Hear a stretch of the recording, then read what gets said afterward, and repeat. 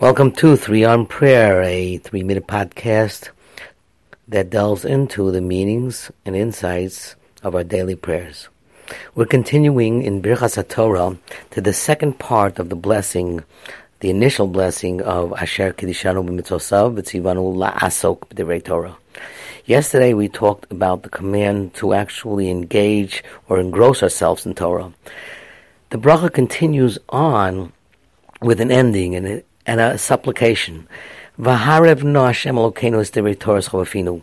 V'harev na means we're asking Hashem to make the words sweet in our mouths.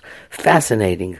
We don't ask for matzah to be digested easily, and we don't say, please God, let us shake the lulav without pricking ourselves on one of the fronds. We don't say, let's blow the shofar without losing breath. Yet when it comes to learning Torah, we talk about the sweetness of Torah. We talk about, please, let it be sweet. Rabbi Mordechai Gifta, Zecher Tzadik L'Bracha, the Telz Rosh Yeshiva, once came to our yeshiva, and he told us about how he, in Telz, back in Europe, he ate pecha, it's galarete, it's some sort of jelly made out of the feet of cows, if you've eaten it. And he thought it was disgusting, and the person who used to eat pie said, listen, eat it once, twice, you'll soon get to love it.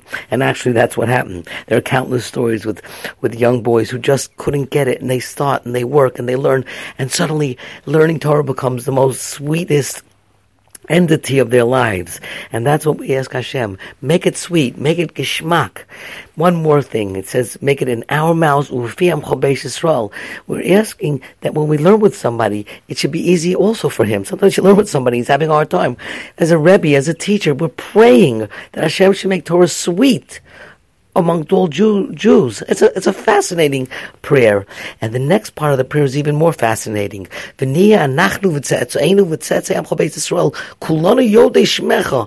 we're praying for us, our children, our descendants. Tzetzoenu means our descendants, and the descendants of our descendants, the offspring of our offspring. So what that means is that we are praying for future generations, and that also means that future generations prayed for us.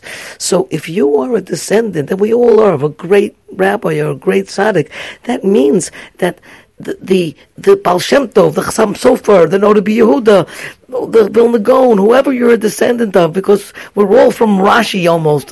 He was almost the grandfather of Judaism, Ashkenazic Jewry, and the Ben Ish Chai.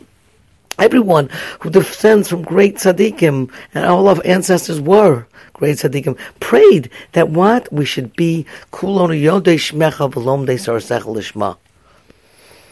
We should learn Torah and know your name and learn Torah lishma for its sake. Have a good day. This podcast is dedicated in memory of Shmuel Moshe ben Shimshon Avram HaKohen Sternberg. You can listen to 3 on Prayer on all major podcast distributors.